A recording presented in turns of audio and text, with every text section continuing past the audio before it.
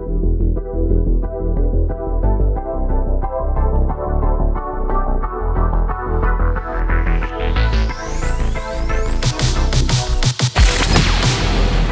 time to down your unders. Down your unders.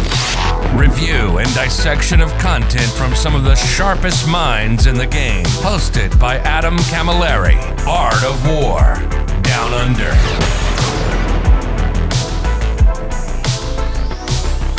Hello, ladies and gentlemen. Welcome to this episode 79, that's the one, of the Art of War Down Under podcast. My name is Adam Camilleri, as ad nauseum, forever, in perpetuity. And I'm joined by the bridesmaid of this year's Uprising, the former defending champion of the 2021 Uprising, two-time Australian team member, will be representing Australia hopefully in the 2022 WTC, should Australia be able to make it. My good man, Matt Morosoli, hello. Good morning, good evening, good afternoon, good night. I don't understand time zones now that you've moved overseas, but how you doing, man? Yeah, I still don't understand time zones either. I just message people and like, how long from now you do? And they say, I do in X hours. And I say, yes, we do then. I'm pretty good, man. I am still recovering from LVO. So apologies for the late episode, guys. This is coming out a day late because I was a really tired puppy and couldn't get things together. I was just like, recording, no. I was really, really wrecked. 3 16-plus hour days in a row on minimal sleep because naturally, as soon as I knock off from streaming, I want to see all my mates, all the people I haven't gotten to talk to, because I really didn't get much of a break between rounds. And then when I did get a break between rounds, I did not want to speak at all. I was just like, silence only, please. So yeah, I was absolutely wrecked, and I understand you were pretty much the same post Uprising as well, mate. So please tell us a little bit about how Uprising was for you, because you did come second this year. You came first last year at the first one. What are your thoughts on the event?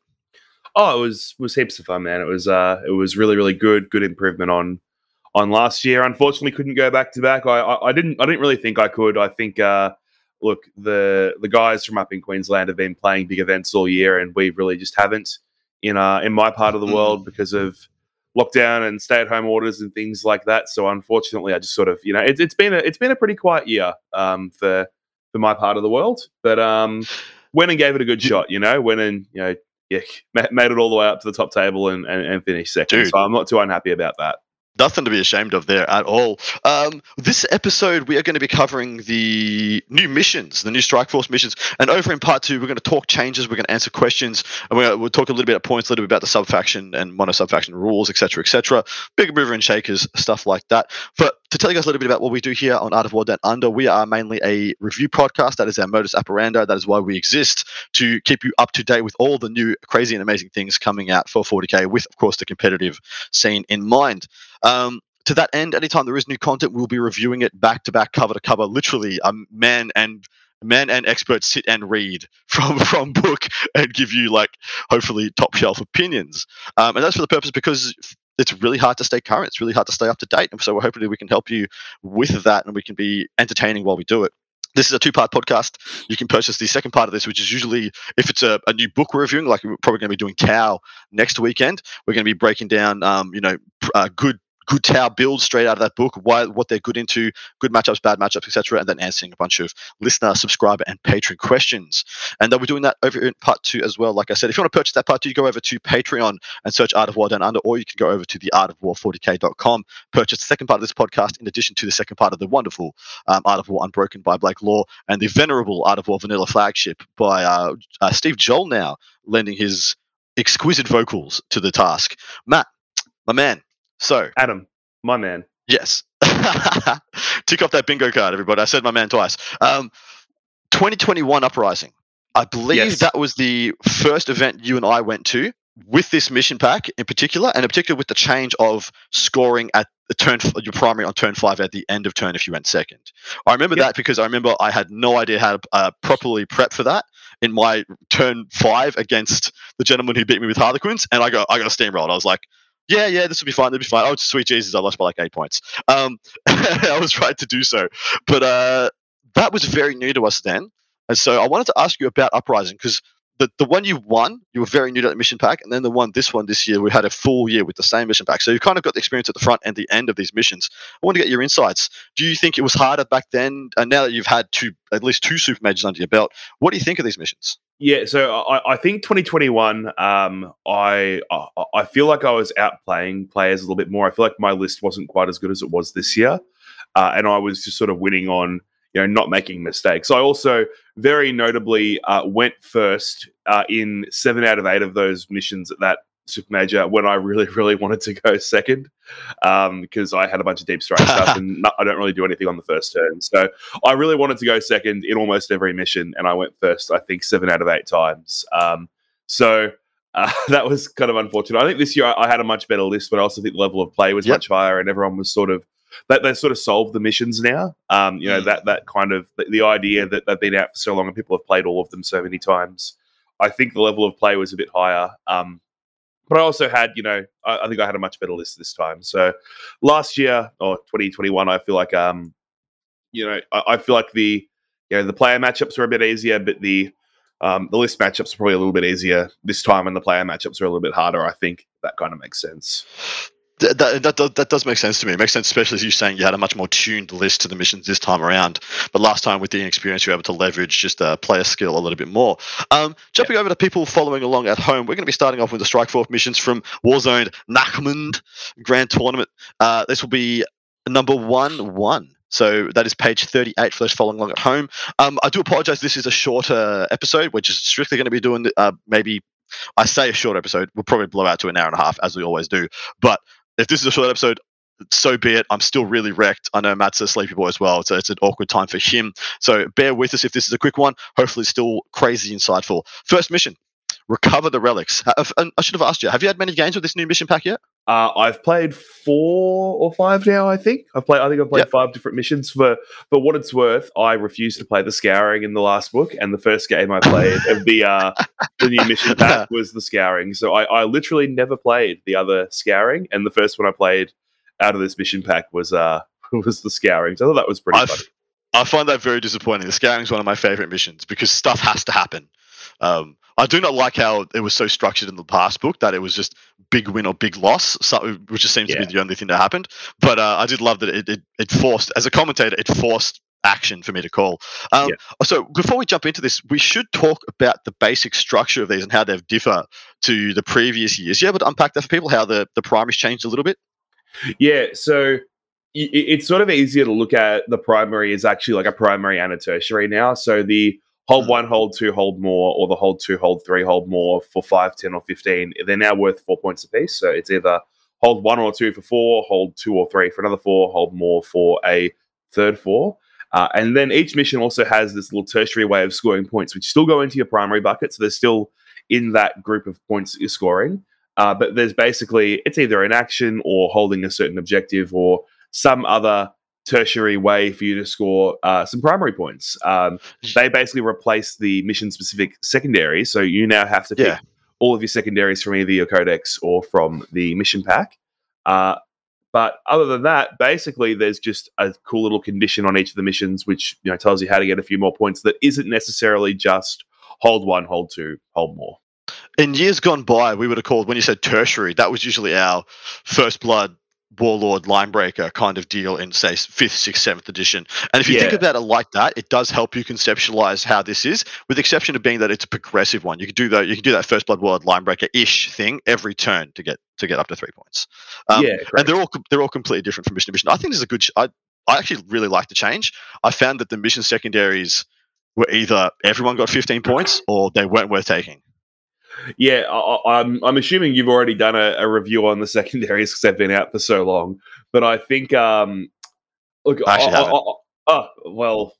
sorry, boys, I've let you down here. I think, look, when you have a look at these secondaries, I feel like a few of them have been brought into, I suppose, a bit more viability, and they're a little bit better now than they were before. But some of them haven't quite been. And I really would have loved to have seen a bit more balance in the secondaries before doing this. Now, that being said, I do think overall this is a better mission pack than the one we have, I suppose, right now, like before this comes out. I think that this change is really good. It gives you a bit of flavor in each mission. There's, incentive to do things other than just stand on my 2 objectives and try and score my secondary points. But look, there's some good and bad stuff about it, and I guess we'll get into that pretty soon. Yeah, and we'll talk about it a little bit more at the end. I'm going to do this first one for us. This is mission 11. Like I said, this is recover the relics, and of course, we're only going to be doing the Strikeforce missions because, as a competitive podcast, these are the ones that are kind of the most relevant. And there are, of course, still 9 of these, so it goes from 11 all the way up to 33.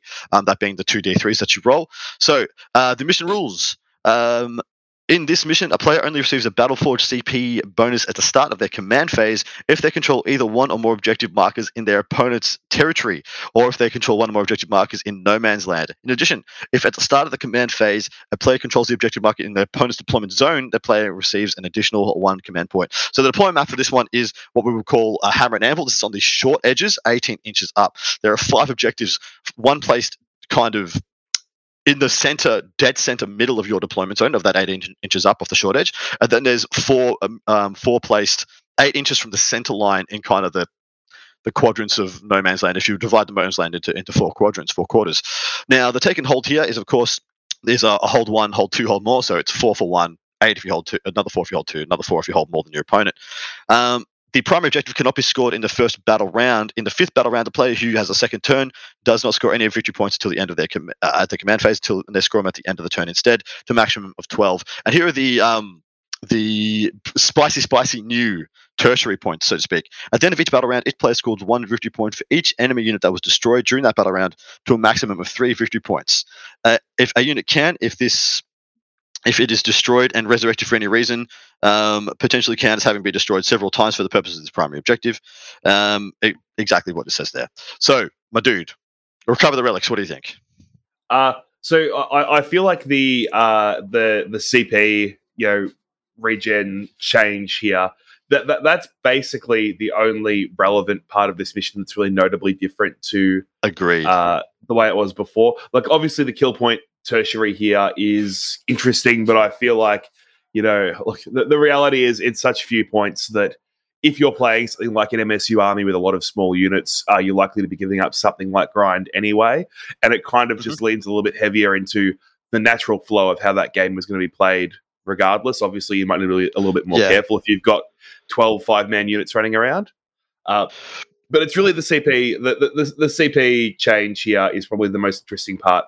I think, given it's hammer and anvil and your home objectives are 40 odd inches away from each other at the start of the game, it's very, very hard for that extra CP to come up.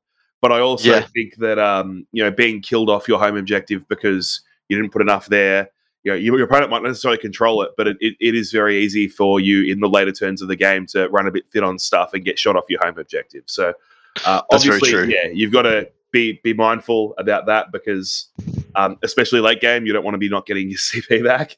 But I think this is a fine mission. I think this is a very balanced mission. I don't think this is too funky. I think the flavor level is pretty good. I really like it. I think this mission is now way better for gunlines than it was, because now it's very reasonable for them to hold 2 for 8 and then get 3 kills for the 11, where it used to be you get a 5, too bad, so sad, 5 to 15, game's over. Especially with some of the denser tables we've got, like the GW and the WTC formats. So I feel like this one got a little bit better across the board for people. Like the grading got leveled out. So I think it's a good change. I think it's good. You want to tell us about this next one, brother? Man. All right, we go. Tear down their icons. So I played this one last night for the first time, and I actually really dislike it. I just think it's because of how complicated the wording is here. So I'm going to read this out, and if you don't understand me, it's not because I can't speak. It's because it is really, really long. All right. So in this mission, both players can attempt the following action as described in the core rulebook. Prime explosives. One unit from your army can start to perform this action at the end of your movement phase if it is wholly within your opponent's territory, which is their half of the board. It's not their deployment zone, and is more than 9 inches away from any primed explosive objective markers. See below. I'll read that out in a little bit. If the unit performing this action has the OBSEC rule, the action is completed at the end of your turn. Otherwise, it's completed at the start of your next command phase. So if you have an OBSEC unit doing this, happens once you're done with your turn. Otherwise, you have to wait until the start of your following turn. If this action is successfully completed, set up 1 primed explosive objective marker on the battlefield. that is wholly within your opponent's territory and wholly within 3 inches of the unit that completed the action. This represents a cache of primed explosives, but does not count as an objective marker for any rules purposes other than the diffuse explosive action and the detonate primary action. See right. So the diffuse explosive action. 1 unit from your army can start to perform this action at the end of... We're just going through this and we'll unpack. 1 unit from your army can start to perform this action at the end of your movement phase if it is within range of a primed explosive objectives marker within your own territory, and no enemy units, excluding aircraft, are within range of the same primed objectives explosive marker. This action is completed at the end of your turn, provided the unit attempting it is still within range of the primed explosives objective marker. If this action is successfully completed, roll 1d6 and add 3 to the result if your unit has the OBSEC special rule. On a 4+, remove that objective marker from the battlefield. Okay. I think I get this. I think I understand. Okay, so I'm going to put this into plain English. My unit goes into your half of the board. My unit does an action. I put a bomb in your half of the board. Your units are like, whoa, I don't want to get blown up. They walk up to that. They try and defuse the bomb. If they don't defuse the bomb, I get 3 VPs at the end of the battle for each one of those that are there. If you do defuse the bomb, I don't get any VPs. If you put a bomb in mine and I don't defuse it, I don't get the 3 VPs and you do get the 3 VPs. It's basically just doing an action in your opponent's half of the board and then forcing your opponent to also do an action to undo the action that you've already done. It's literally... So, yeah, I'm going to even TLDR that even more. My unit runs up and flicks a switch. Your unit goes and flicks the switch back off. That's it. That's all that 2 paragraphs is. They could have just said that. Action, flip switch. For every flip switch in opponent's side of the table, get 4 points. Yeah. So I sat there talking for about 2 minutes. How do you commentate 4 games in one day? Because I'm already done. Yeah, I'm. Those 2 paragraphs did just do my head in. I was just holy moly. Otherwise, it's a hold 1. It's a hold 2. It is the vanguardy, like the priority target style.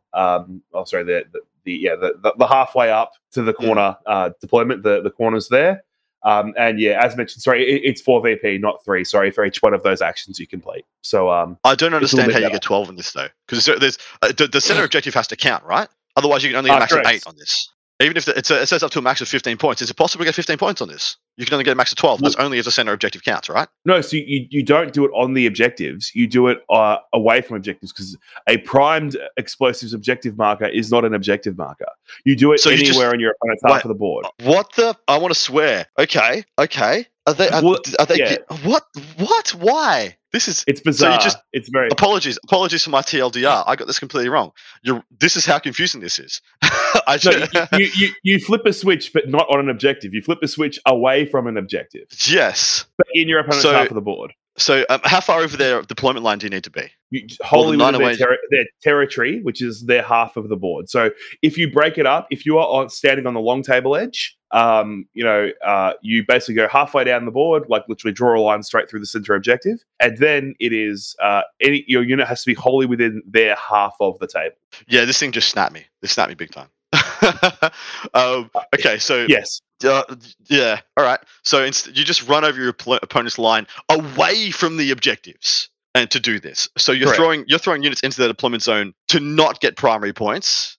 I mean, it can be cool to try and make your opponent get units off their objectives, but this is just so unnecessarily messy and benefits MSU OBSEC so much more than anyone else. Like, if you are not MSU OBSEC, like if you don't, like, funnily enough, guardsmen are amazing at this. Scions are like, this is phenomenal. Yay, we get to do something. But like, how do custodies do this? How does knights do this? How does like so many armies cannot even look at this and consider doing it? Yeah, so the little metagame we've sort of figured out, like I said, I played this once last night, so please take this with a grain of salt. The little metagame we figured out last night is that deploying a unit, because it's the hard corners, like from halfway on the board all the way to the opposing like diagonal, is that you start an OBSEC unit right on the tip of your corner. And basically, if you don't have fast OBSEC and lots of it to go and like deal with this problem of your opponent doing this, you just pick grind, because you're just going to get grind if your opponent has a bunch of OBSEC and they're throwing units away. Because they're going to feed you. They're going to feed you to do this. Yeah. Yeah. Correct. I feel like there's going to be so many armies that can't even consider doing this. They're just going to get their book out. They're going to scribble out this whole half the page and be like, "This is the mission now. It is just the primary." Yeah, this is absurd. This is totally absurd. Can we move on? I don't want to look at this one anymore. Sure, Adam. You can read the next one out because my voice is still recovering from the All right. primed explosives objective marker jargon. And the detonator. Whatever. Data Scry Salvage, page 42. This is objective. So mission number 1-3. Mission rules. If this mission from both units from both players can attempt the following action as described. Blah blah blah. Data intercept. One unit from your army can start to perform this action at the end of the movement phase if it is within range of an objective marker within its own deployment zone, and no enemy units, including aircraft, are within range of that objective marker. This action is completed at the end of your turn, provided the units attempting it is still within range of that objective marker. So start at the start of your turn, finish at the end of your turn. In this mission, if a player controls an objective marker that is in no man's land at the end of their command phase, and one or more of their units are within range of, and one of the more units that are in range of it have the objective secured ability, or a similar rule, it means that their players control. It remains under player's control. Okay, until an opponent controls it, and at the start of any subsequent phase. So sticky objectives. Also, you have to claim your objectives now. You don't just get to be sticky because you control them. You have to do the action to make them sticky. Is that correct? No. The action is data intercept. Data terminals is the mission special rule. So the data intercept, apologies. Yeah, so data intercept is the action, and for whatever reason, they show you the action, then the mission special rule, and then the data intercept progressive objective on the other side of the page. You can see how I got that confused because I thought those two were joined and that was part of the same thing. Don't worry, Adam. I forgive you. Thank you. That was extremely confusing. So data intercept. Each time a unit from your army successfully completes a data intercept action, as I just reported, you score a number of victory points equal to the number of objective markers that are currently under the control in no man's land to a maximum of 3 victory points per action. So they've capped it now at a max of 3. It used to be no cap, yeah? And it has to be in no man's land in addition. So you don't get the one that you're sitting on in your deployment zone. You only get the ones you control in no man's land. Correct. The difference now is, though, that it completes at the end of your turn. So you can do it at the start of your turn, go move units onto 3 objectives and score 3 points. But then you are throwing those units away. Yeah. It's better and worse. I like this better, I think. Because I've got a lot more control about it. Your opponent has less say about you getting the points, but they have more say in punishing you, I guess, on the reply. Yeah. Once again, very, very confusingly worded. Maybe I'm still a little bit scattered from LVO, and admittedly, that's exactly what I am. But fair enough. What do you think about this one? This is a control 2 as well, so it's 2 for 4, 3 for another 4, and of course hold more. What are your thoughts? Because apart from that, nothing's changed, right? Correct. So the deployment's the same. Everything else is the same. It's the other the other Vanguard strike, rather, the deeper corners.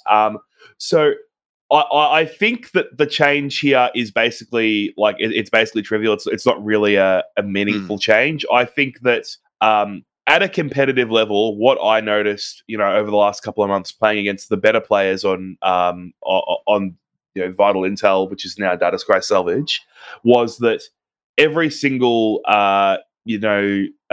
mission where you'd play this, you would just turn it into Hammer and Anvil, and you'd each have 3 objectives anyway. And then if you both took data intercept, you're both going to score the same roughly number of points on it anyway.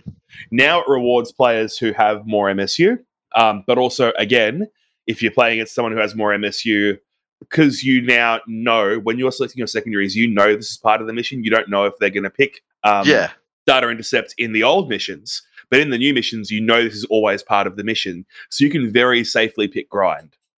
Because, again, if they've got a lot of MSU, they're going to be doing this because it's literally always part of the mission now. You're not gambling on them picking data intercept and, then throwing units out at you. So I think this is very similar to the previous one where MSU armies are going to play it better, but then secondaries like grind are going to, be a bit more, I guess a bit more of a factor and a bit more likely to come up. Your opponent can't really just play super duper cagey and have you denied an entire secondary objective. So I think it's fine. I think it's about the same as it was before. I think that it's the changes are almost changes for the sake of being changes, but it's fine. It's still a good mission. Fair. All right, over to you, mate. All right, we're going to number 21, Abandoned Sanctuaries. So the special rule for this one is that if you have a unit that can infiltrate, basically deploy anywhere on the battlefield, it cannot be set up in no man's land. If it has a rule that allows it to make a move before the game, it cannot use that move to move into no man's land. So you deploy in your deployment zone, and you don't leave your deployment zone. It's a Dawn of War deployment. It's essentially one Battle in lines. the center. Well, no, because it's got 5 objectives. So it's battle lines with 1 in the center, essentially, but you deploy in Dawn of War instead of Hammer and Anvil. So it is a hold 1, hold 2 mission, and the progressive objective is secure the sanctuaries. So at the end of each player's turn, the player whose turn it is scores 2 VP if they satisfy at least one of the following conditions. You control the objective in the center of the battlefield, or you destroyed at least one enemy unit that was within 6 of the center of the battlefield at the start of their turn. So either you get the center or you kill a unit in the center and you get 2 VP. At the end of the battle, whichever player controls the objective marker in the center scores 1 additional VP. So there's 1 end game battle point for holding the middle. Sorry, is that 5? It is 5. No, it's 5, man. It's 5. I am reading a very bad copy of the book. I apologize. It's 5 VP if you hold the center at the end of the game, and it's 2 VP each time you either get onto the center during the game or you kill a unit that started on the center. This one seems too good. The tertiary seems too good here. This is amazing. And there are so many armies that I think do this so much better than others. Thick City just gobbles this up. Taking Oath of Moment as the Space Marine, I just gobble this up. This is great. Yeah, so it combos really well with Investigate Signal because it's literally I was about to say exactly that as well. And also, man, going second, like it's ridiculous. You kind of just win if you go second. Like the 5 VP in any sort of cagey game, going second here is very good. It's usually it's a 15 points. Sorry, it's a up to 15 point swing going second on other missions. This one's at a 20 point swing. That's so much worse. Holy crap! You have to be 21 points up on your opponent going into their turn 5 if you go first. It's just not a thing in a close game. That's not entirely accurate because now the primary is 4 each. So normally it's a 5 point swing going second because it's just 5 extra primary, but now it's 4 extra primary plus 5 for this, so it's a 9 instead of a 5. So it just makes going second much better. That much better. Yeah. What do you think about the No Man's Land change? Like no infiltrators, no pre-game moves. I think it's fine. I think it's cool to have one mission like that. Not many armies have that as their gimmick anymore. But I think it's okay to have that in one mission. I guess they're trying to make it a bit harder to get onto the center, to start with. But you're still just in Dawn of War. Most armies have some sort of fast element to get there on the first turn. So I'm coming from the opposite side because the armies that leverage that still leverage that. I'm talking like Raven Guard, Nurglings, and all the ones that I would reel off that love that pre-game move to have actually a decent play. Blood Angels. None of them are super strong at the moment, and now I feel like they just got a hit out of nowhere for no reason. So probably unnecessary. I do like it though. I think it's a cool little bit of jank to add on there. I just think it could be a feels bad for some people who you pay a premium for those kind of abilities, and now you don't get the option to use them. And so I can see it being a bit of a feels bad at the time, but I think it's pretty cute still. I think it's pretty fun. Yeah, I think maybe 5 points for the end game objective is a bit much. Could have been 2 or 3. Yeah. All right, 22 conversion. The mission rules. Let's hope I can read this one correctly, right? Leading from the front, in this mission, a player only receives the Battleforge CP bonus at the start of their command phase if their warlord is on the battlefield or if they are embarked in a transport model that is on the battlefield. It is a hold 1, hold 2, hold more, and the corrupted ground is the progressive objective. At the end of each player's turn, the player's turn it is scores 4 victory points if they control the objective marker in their opponent's deployment zone, score 2 victory points if they control 1 or more objective markers that are in No Man's Land, and score 1 victory point if they do not control the objective marker in their own deployment zone. Sorry, loses 1. See, I almost read it correctly. Loses 1 victory point if they do not control the objective marker in their own deployment zone. A player's victory point score can never be reduced to less than 0. Praise be for that last clause, that you're just getting ruffle stomped, and in addition to being ruffle stomped, you're losing points. That would be rough. This is table quarters. So there's 5 objectives, 1 in the middle of each a quarter of the table, and then 1 in the center, and then you deploy in a top right or bottom left, 9 inches away from the center objective in your quarter of the table. This looks like the most standard one we've seen, like the pretty basic. Yeah, 100%, man. I think that really fast assault armies are going to like this one. You start relatively close to each other. You start the closest out of any mission, 18 inches away from the center, the bubbles out for each other. You got flank objectives. You've got the incentive to go get your opponent's objectives and go get the No Man's Land objectives, and you've really got an incentive to go get your opponent's home objective. Yeah. So I think, the Kraken Steelers of the world are going to love this sort of mission. This is a pretty good one. It's pretty balanced. I don't really see any issues with it. I feel like it's just, this might be one of those ones that becomes a really standard, round 5 or round 6, like a last mission to play. I think it's pretty well balanced. Yeah, I agree. I think it's very well balanced. Is there anywhere at the front of this book that says there's a maximum of 15 points you can score each turn? Because as it sits right now, you can score 16 points on your primary. Oh, sorry, you can score 18 points on your primary. I'm under the impression that there is, but I also don't have that information, so I will say I don't know. Fair enough. All right, dude. I think this is the fairest one we've seen, and I liked it quite a lot. It's very standard, very fair, very straight up and down. Here's your favorites up next. Tell us the story. The Scouring. Oh, great mission. All right. So this one, the objectives, if you're familiar with the Scouring, they are the same objective placement as they were in the previous version of the mission. The only difference is now it's just hammer and anvil deployment. So now you have an actual deployment zone, not a weird little box to, sort of deploy yourself in. So the mission special rules for this one: Auspex Scan. 1 unit from your army can start to perform this action at the end of your movement phase if it is within range of an objective marker that has not been scanned by a unit from your army yet. The unit cannot start this action while there are any enemy units except aircraft in range of the same objective marker, and it is completed at the start of your next command phase or at the end of the battle, whatever happens first, provided the unit is still in range of the same objective marker. The action is completed, then you scan the objective. So basically, you sit in an objective, you perform an action. It's done at the start of your next command phase, so you have to live on that unit of the objective for a turn.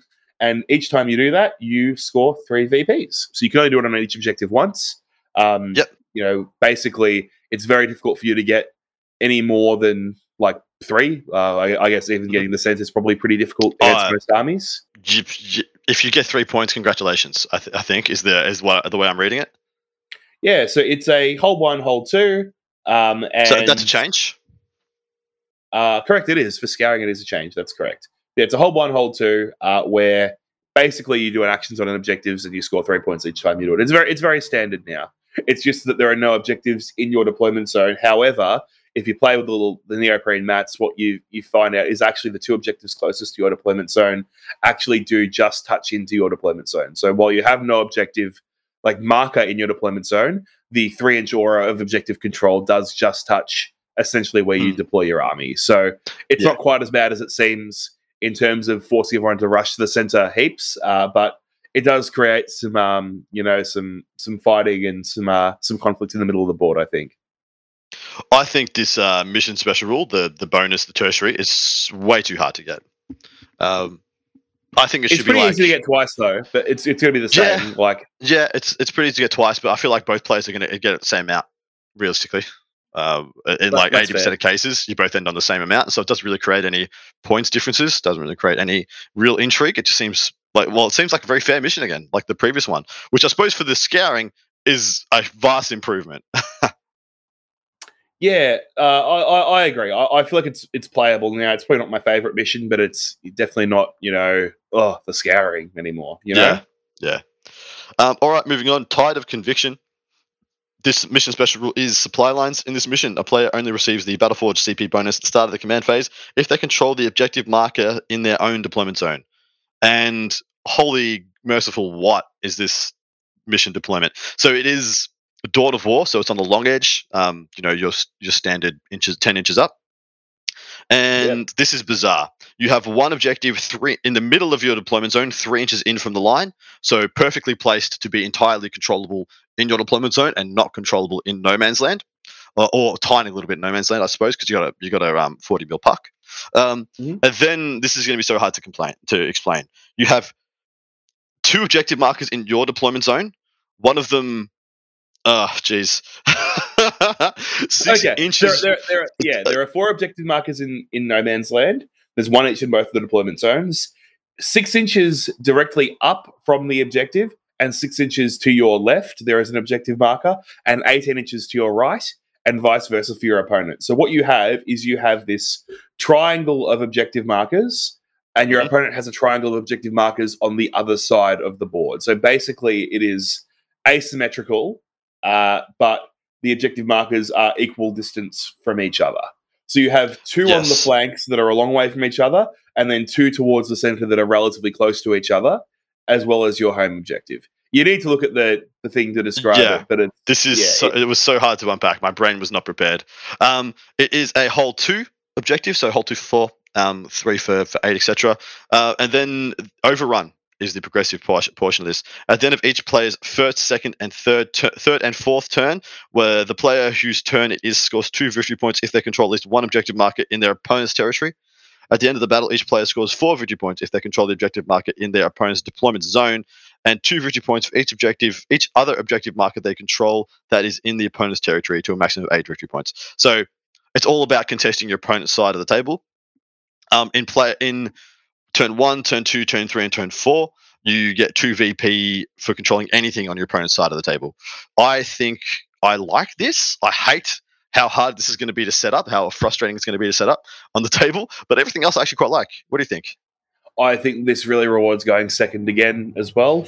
The 2 points each that you get for like the objectives at the end of the battle is just really good. The thing is, the player going second, right? The player going first doesn't get to score for these objective markers at the end of their 5th turn. They have to wait for their opponent to have a turn, and then you work out how those objectives get split up. And I just think that going second here is a very, very big advantage.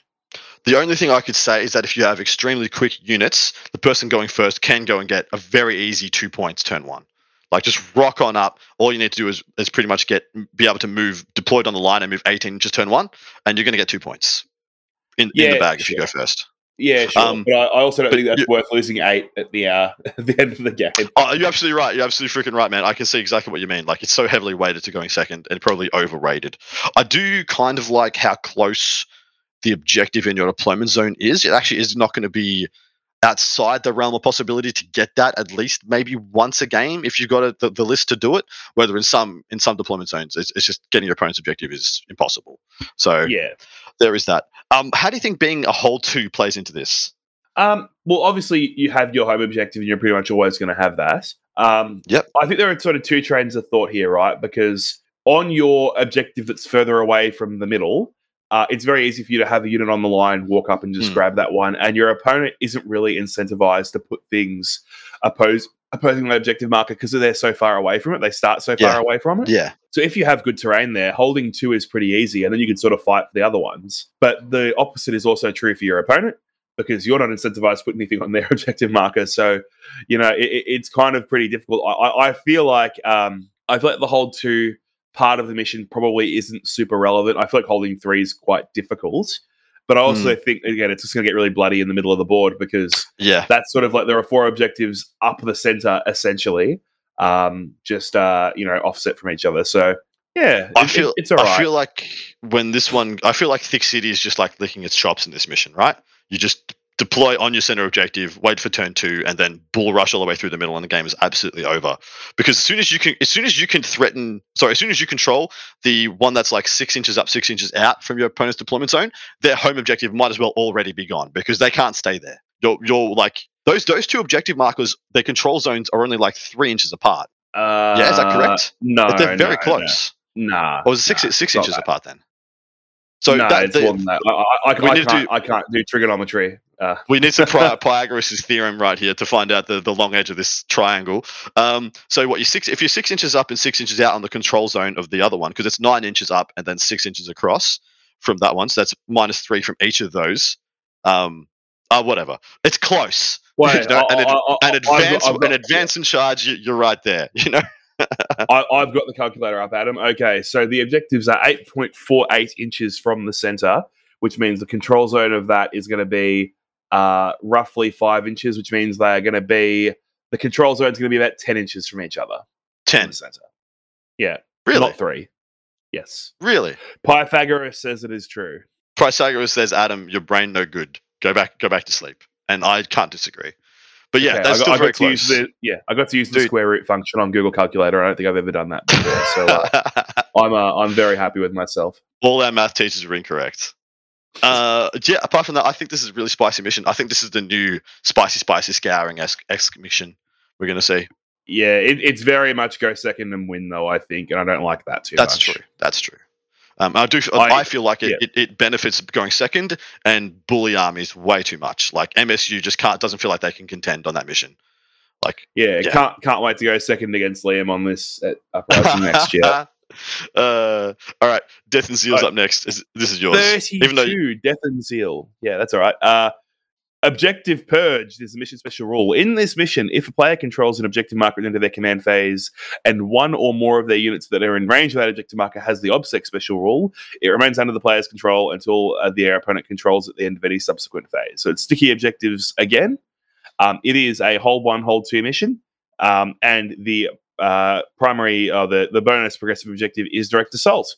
So at the end of each player's turn, the player whose turn it is scores 2 VP if they satisfy one of the following conditions, or 3 if they satisfy both of the following conditions. So they control every objective marker on the battlefield, or they control at least one objective marker that they did not control at the start of their turn.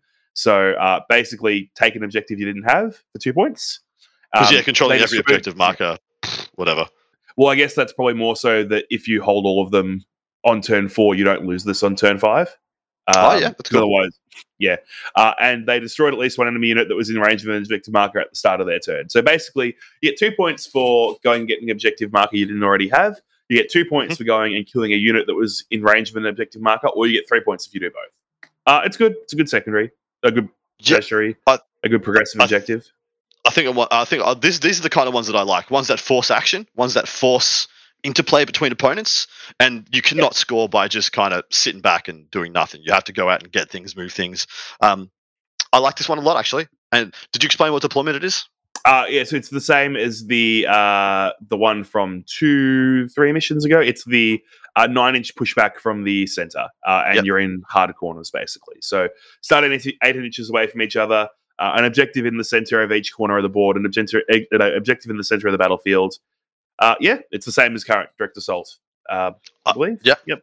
I like this one a lot. Mission. Again, this might be my favorite one so far. I think this is my favorite so far. And just to be clear, I haven't played any of these because I was naturally helping all the Art of War guys practice on the previous one, because pre-LVO, even though some of this stuff had, we're starting to get a look at it, there was no point in focusing on it because it just wasn't a thing then. Secure missing artifacts is our last one. Is number 33. After a player has chosen their deployment zone, but before declared reserves and transports, the players, repositioning objective markers as follows. It's pretty much the same as it was, in the movie of objectives. It's exactly the same. The player who rolls off and chooses deployment zones moves 1, then the other player moves 2, then you move 1. The precious artifacts objective here, at the end of each player's turn, the player whose turn it is scores 350 points if they control the priority objective marker that is in their own territory. So that is exactly the same as well, right? It is entirely the same. This has not changed at all. This is okay. And it's still a mission. Yeah, finally a mission you can't mess up. This is the same as it was in it's a hold 1, hold 2. I would have loved to have seen this become a hold 2, just to kind of spice it up, because as it is, this might be the most boring mission in the packet. It is you deploy in so you divide the table into half, and then you deploy in diagonally cut half of that half of the table. So you deploy in a quarter of the table diagonally cut off the hammer and anvil off the short edge. 5 objectives, 1 in the mission, one in the middle, one in the mission, and 1 placed in the center of each table quarter. So you get 1 in your deployment zone. I wish it would say that you can't. Select the objective in your deployment zone to be your priority objective. That would spice it up a hell of a lot as well. Yeah, man. Well, I believe now it just has to be the one that's in your own territory anyway. Like the tertiary progressive says that it has to be the one in your deployment zone. So I guess they really wanted to double down on what everyone was already doing. After all objective markers have been repositioned, each player secretly notes down one of the objective markers that is within their opponent's territory to be a priority objective marker. This cannot be the objective marker in the center of the battlefield. After both players have deployed their armies, they reveal the choices to their opponent. So your opponent tells you which one it is. Right. So what they've done, that's a very good little bit of minutiae you picked up there that I missed. They've changed it. I read it as deployment zone, but it's actually opponent's territory, which is half the board. So they can move the objective that's out of your deployment zone 6 inches towards them and then say, you need to hold this one. which I Yeah. guess is a big deal. Yes, this is actually a really relevant change. So just to break this down, like we should have done at the start before we blah blah blah our way through it. We roll off to who picks sides, and then you pick your side, and then you move one of the objectives. That one that you move, for the first player moves, you can move 6 inches in any direction as long as it doesn't finish within 6 inches of another or 9 inches of another deployment zone or whatever. And then then the other player moves 2, and then you move 1, the person who went first, and then you secretly note down which one of those you want to, in your opponent's side of the table, you want them to have to hold for 3 points. Mhm. I like this a hell of a lot, dude. What are your thoughts? Yeah, I think it's a good change. Like, it's still very, very similar to the way that it was before. I think that all this really does is simplify the objective movement metagame. I think that some players were better than others at like the objective movement portion of this. I think this just simplifies it because right now you just want to move the one that's in no man's land closer to you, and then make your opponent try and hold it, and just that's kind of the obvious choice on the easiest way to play this mission. I think it's fine. I think it's a relatively good change. I guess that now that priority target isn't an object like a secondary, it's going to force the game to be a bit more interesting, a bit more. Well, people are going to have to play sort of thing. Yeah. Well, there are so many armies that are just going to have to build to be better at their third objective, rather than thinking that in half or a third of every six mission event they're just going to get an auto secondary they don't even need to think about. Everyone has to build to have three good choices at least now, because you don't just get a free pass on priority targets and direct assault and stuff. Yeah, and of vital intel as well, or whatever they're called now. Yep. I love this. I love that they. Never mind. I love that they had to just make up all these new names, and they're just convolutedly silly at points. I mean, conversion is cool. Yeah. Abandoned sanctuaries, yeah, whatever. Where's the scry skull weirdo wonky thing? Tear down their icons. Yeah, let's get to it. Why is the scouring still the scouring? It is. I was about to say, and then that was the punchline I was getting to, and then they're just like the scouring. There always must be a scouring. I love it. Yeah, I have a hate relationship with the scouring, but the new scouring is good. I'm a fan of the new scouring. I think overall these changes are good. I really like them. I'm looking forward to playing some more games with them. Dude, me too. I'm actually really excited. As a commentator and a broadcaster, I love the scouring because you can't just be a gun line and be gonna shoot my deployment zone. I actually get to call some action. But as a player, I understand. I fully understand. It's a challenging grind. I gotta say, I think GW knocked it out of the park. Apart from the detonate missions one, which I think we could just all control. I'll delete that thing from our memories and never play that. That'd be fantastic.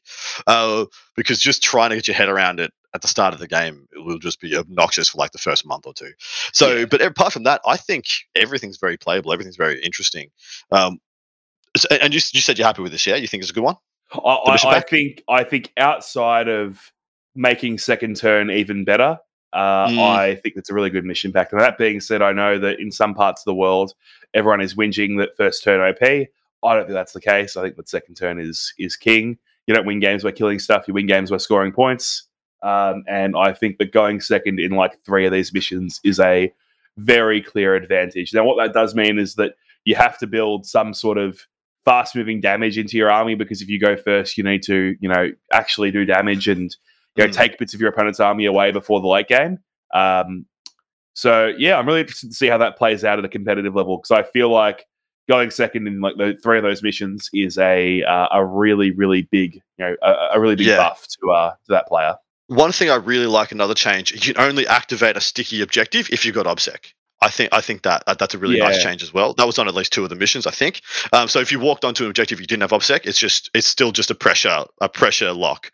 You have to be able to have OBSEC to flip the switch and say this is mine until you take it back. I think that's a nice, elegant change as well. I do think that with that explosives one and with a couple of the other ones just benefiting OBSEC units, some armies are really going to suffer. I think I worry about Knights again. Knights just got a bunch of life in their OBSEC game, but they're still an army that can't do actions effectively because whatever. Well, I hope they can do those, because if that's any unit and the Knights have OBSEC, so they can do that. Yeah, but you still got to do an action a lot of the time. Give up all your shooting, all your freaking goodness. Punch, no charging, no punching, no shooting. all the good night lists have armigers, man. You can give up a It's true, 140 point but unit to score 4 points. Oh, it still sucks though when you have to. Like, it still sucks. And that's pretty much what I'm getting at. Like, you're gonna though. Yeah, you have to. Like, you have to Yeah, fair. to win games. And yeah, there are a bunch of other ones as well. Like ultra elite custodians. Even your thick city. Like Anthony Villanella goes on about how he has got no troops in his thick city list. Is that actually a huge issue now? Yes, it was a huge issue at LVO as well. That it's okay. Throw that shade, man. Throw that shade. Do it. No. You need troops. You need OBSEC. Dude, it is what it is. It's more important than ever now. I'm looking sideways at this list in my battle scribe that's a Quillen Shield Custodes and just a bunch of Scions. I'm like, oh man, this is actually really good on missions. Really good on missions. Yeah. It's phenomenal. Anyway, on that note, I think we're both leaving this on a high. There's only real one mission that snapped my brain. My fatigue. Sorry guys, my fatigue is not. It's got the better of me on a couple of those readings. But dude, I think we can both leave this one pretty excited. What's your next event? Where are you off to next? What are you building towards? And are you sticking with Drakari? So I'm playing a RTT in the middle of nowhere next weekend, or this weekend in 3 days' time. I have then got 2 GTs in 2 and 3 weeks' time from then. I'm playing Drakari for one of them, and I will play something else hopefully for the following one, but I don't know yet. So it depends on what I come up with out of the Tower book. Maybe I might play Custodes because it's new and fun and exciting, but I don't really love Custodes for singles as much as some people do. But I don't know. I'm gonna play some different stuff. I think the reality is the Team Australia guys have too many Drakari players for WTC, so some of us have got to stop playing Drakari. And the Chaos Space Marines and Chaos Demons books aren't here yet, so I don't know what I'm going to play, man. I'm gonna play with some other stuff and just figure it out. Love your work, man. Can't wait to see what you do. And on that note, thank you, everybody. Come over and please join us on part 2. We're going to answer a huge amount of listener questions off this packet. We're going to talk points changes. We're going to talk some other bits and pieces. Apologies, though. We should talk to one more point on this episode. Ooh, okay. The sub-faction restrictions. Yes. Are you able to give us a TLDR on that? What does that mean for people? How big a change do you think it is? Yeah, so for those of you who haven't seen it, basically, if you have a cult, a chapter, one of the customizable keywords, essentially, so Cult of Strife, Cult of the Curse Blade, Dark Tech versus Artists of Flesh, you only get one of those. So you can still have an Astra Militarum, a Space Marine, and a Knight, like a one detachment of each, and have an Imperium army. That's legal, but you can't have a Cadian detachment and a Talan detachment in the same army anymore. All of your sub factions for the parent faction have to be the same. So it's a bit interesting. We don't probably know exactly what that's going to mean right now. One of the big ones for me is that I don't have Dark Technomancers and Artists of Flesh in my Drakari army anymore. I know a lot of Grey Knights armies run Sword Bearers and Prescient Brethren. That's not a thing anymore. A lot of Sisters players run Valorous Heart, Bloody Rose, and Martyred Lady. Yep, so that's not happening anymore. A lot of Orc lists. Yeah, not. I think most of the competitive Orc lists are just Goths or Evil Sons now. But yes, that's gone away too. Or Buddhas. But yeah, the option's gone away. So I think that it hits most armies similarly. I don't think that it's a nerf to any one particular army. I think that the Dread Knight list obviously gets a lot worse because you only have 4 now. That being said, I think that there are other better Grey Knight builds than the Dread Knight list. I don't know. I don't really know what it means. Yeah, 100% in this meta at the moment. I think 5 Dread Knights probably is the wrong take, just because everyone's good into that kind of chassis at the moment, and everyone's ready for it. So it might be time to mix it up there anyway. So that could be a boon. And plus, they get a bunch more CP when you just start taking a battalion. They get and they can use that CP. They can drink it all down. Sure. So yeah, but I am not a fan, because I feel like at a lot of levels the game is getting more and more simplified. I think once again I put my 2 hats on. As a player, I just feel like I'm losing complexity. I'm losing my ability and agency to find secret spicy combinations and tech and not gamey stuff. I'm trying to find things that can make my list uniquely mine and pieces that I can use to activate different skill sets. As a broadcaster, I'm like, oh, praise be, everything's simple now. Everyone's got like a 1 detachment army, bada bing, bada boom. So much less spicy. But yeah, as a gamer, I'm like, I wish there was a little bit more agency. Yeah, look, I think that the problem is that it's just going to really narrow down what we see, because the thing is, like, if you look at Drakari, for example, you're basically, if you're playing Witch Cult, you're playing Cult of Strife, or you're playing Test of Skill Stim Innovators. You're never playing Curseblade. You're never picking Curseblade as your one Witch Cult. However, there are lists that have had the random Suicide Succubus, the Witch Cult, the Cult of the Curseblade, who goes and blows herself up and does a bunch of mortal wounds. You would take her, but you wouldn't take her if you couldn't also have Cult of Strife or Cult of the custom cult. So I think you're going to lose stuff like that. It's just not going to see play anymore. And look, maybe GW realise that's not a great change later on. Maybe they don't.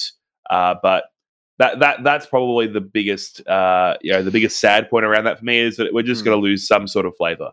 And my other, I guess the point I'm getting to is things are just going to get way more homogenized. Like net listing is just going to be not so much do it if you want to compete, more like do it if you want to have a shot at anything, if you want to have enjoyment almost, because everyone's just going to be like, we're only taking the best thing, rather than Ben Neal, the guy who went deepest with Grey Knights at the LVO, took a Ward Makers patrol. Man, I'd never seen Ward Makers before. Well, I'd had, of course, when I reviewed it, but I'd never seen them in a top level. He made the top 8 with Ward Makers, the Grey Knights. I'm like, the hell do they do? Oh, sorry, maybe it was the Shadow Round, but he got really deep, and I was like, what the hell do they do? I had to go look it up. Like, he's doing the super mortal wound librarian, and like once again, like you just pointed out, he took a whole patrol just to activate that guy. We're just gonna lose that kind of flavor, and that's what bothers me. But dude, on that note, we'll wrap this one up. Happy to give you guys 5 minutes on that change. We'll give you a whole bunch more of our opinions, more candid opinions as well, over on the other side of things. So feel free to please jump over to The Art of War Down Under on Patreon, or theartofwar40k.com over in your web browser, and jump in, get involved, and see you on part 2. Matt, anything you want to plug? No, look, if you are looking for army list coaching, any of that sort of good stuff, I am a regular contributor at the Art of War, so you can check my stuff out on the War Room at theartofwar40k.com, and I also do lists, do coaching calls, do all that sort of good stuff. So if you are interested, feel free to hit me up, and we'll help write you some cool new lists for these cool new missions. I'll send you a Dark Angels list later today, and you can tell me how bad I am. It's going to be great. I cannot wait to criticize you. It's going to be so much fun. He does not tell customers how bad they are, by the way. It's reserved for me. He's a good mate. All right. You don't know that. Seeing as you continue to have customers, I can only assume. But dude, on that note, we will check out. Thank you so much, guys. Hopefully you've enjoyed the one. Apologies if I was a little bit slow on the uptake today. I'm really, really fatigued. And thank you very much for Matt for carrying my soggy ass. Have a good night. Cheers, boys. Thank you for listening to Art of War Down Under, a content review podcast for Warhammer 40k, hosted by Adam Camilleri, produced by Seamus Ronan. Enjoyed the show? Want your lists reviewed and the content you heard put into practice? Sign up to our Patreon and connect with us online or on Facebook. Just search for Art of War Down Under. Signing out from tomorrow.